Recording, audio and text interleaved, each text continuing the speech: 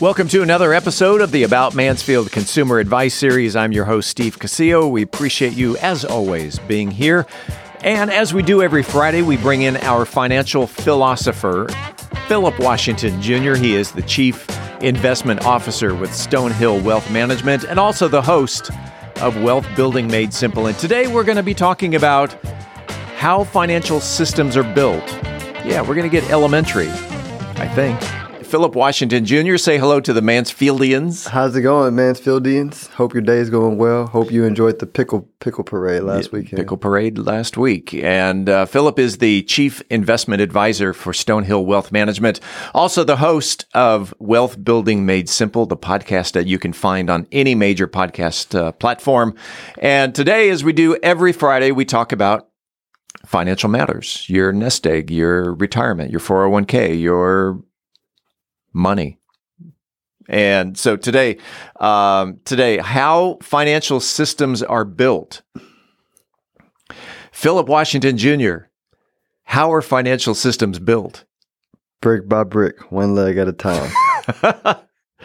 No, the short version is they're built from a foundation of faith, or you might say trust, from trust centers out.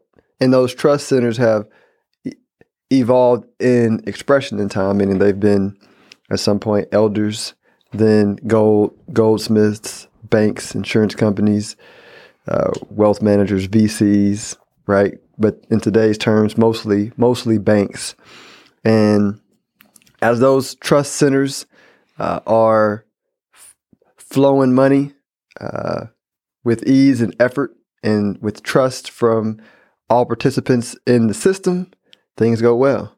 Yeah. As that trust is broken for whatever reason, the flow of money stops. The system gets torn down, and new systems and streams are built around new financial centers. And that just happens over and over and over again throughout history. Okay. On your podcast, Wealth Building Made Simple, you mentioned I think you called it the financial trinity, the savers, the entrepreneurs, and the consumers. How do those three play into the financial system? Yep. So you could think of, if you want to think of it as maybe like I may or may not go nerd, but the savers are like the energy source for the system. They provide the money. And the entrepreneurs are the miracle workers. Thank you.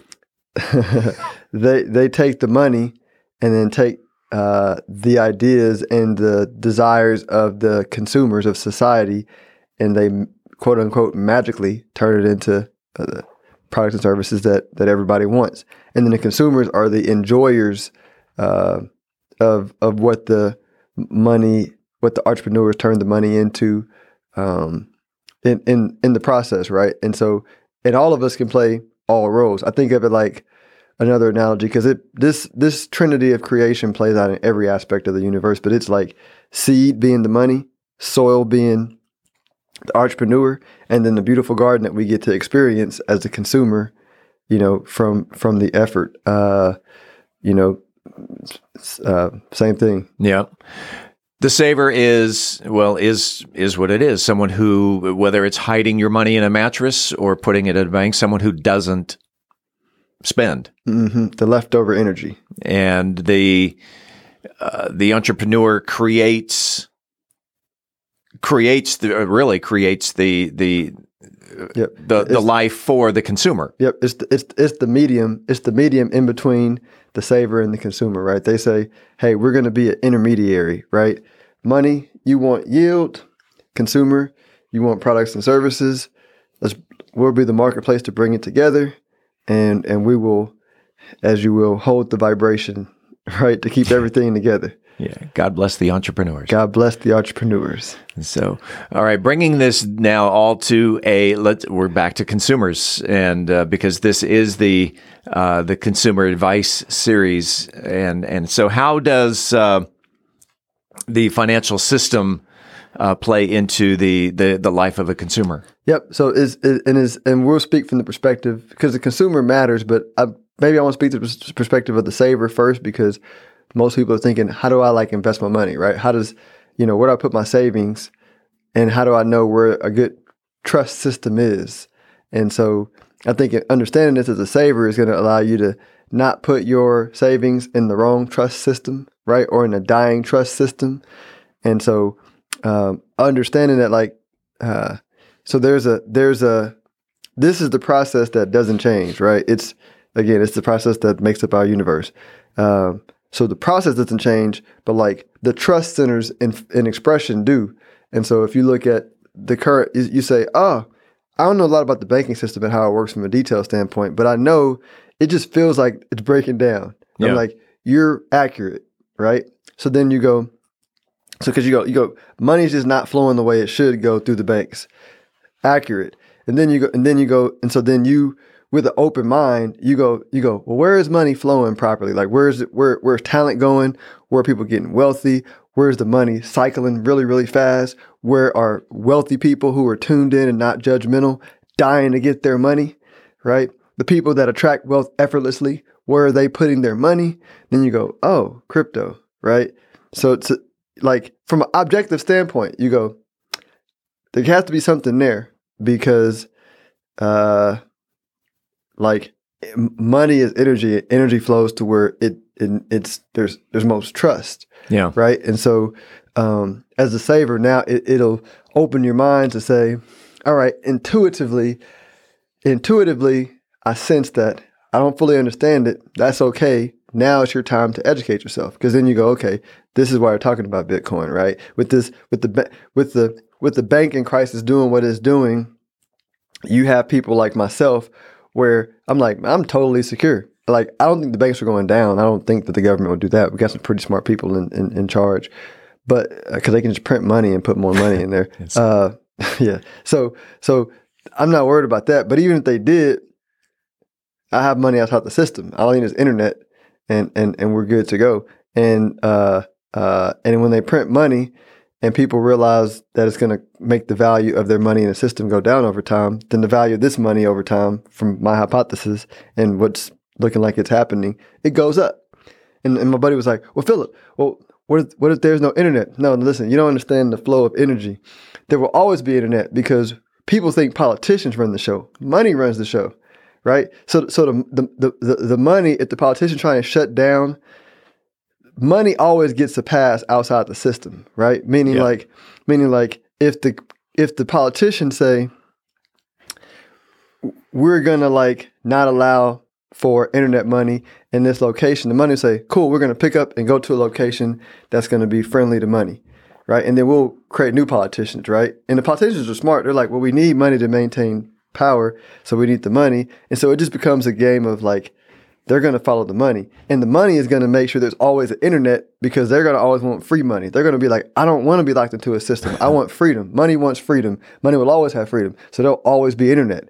And so since there'll always be internet, there'll always be a distributed system that would allow people to store their money on a transparent, agreed upon, rules-based monetary system. Like, it's a foregone conclusion if you understand like the flow of money and how things really work, right? I'm not saying the investments are going to guarantee work. I'm just saying, like, when you understand that, you go, oh, it makes complete sense. So help me out here then. When you hear about, all right, someone got rich doing this or someone got rich doing that, by the time that you get in, it's too late. Is it too late to get into crypto?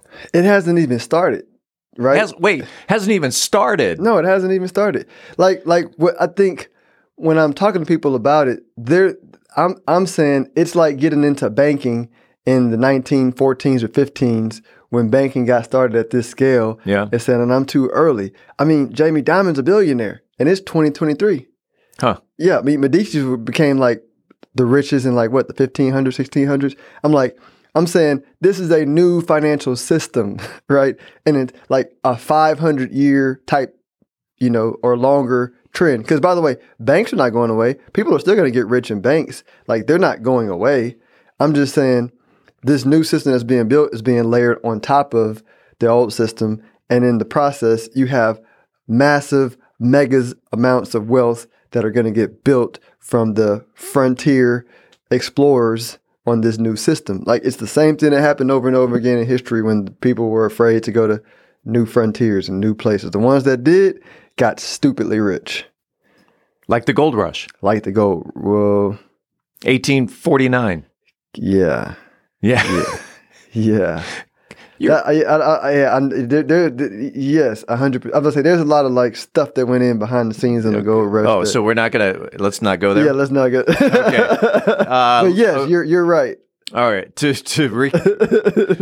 recap, anything else you want to include before we get into your contact information? No, that's basically it. If someone wanted to reach out to Philip Washington Jr. to find out more about savers, entrepreneurs, consumers, or the financial trinity, how can they reach out to you? Best way is stonehillwealthmanagement.com. That's stonehillwealthmanagement.com. That is Philip Washington Jr. We do this every Friday morning right here live on Facebook, or you can find the video on YouTube or LinkedIn. You can listen to the podcast on your favorite platform. Philip, have a great weekend. We'll do it again next week. Thank you, Steve.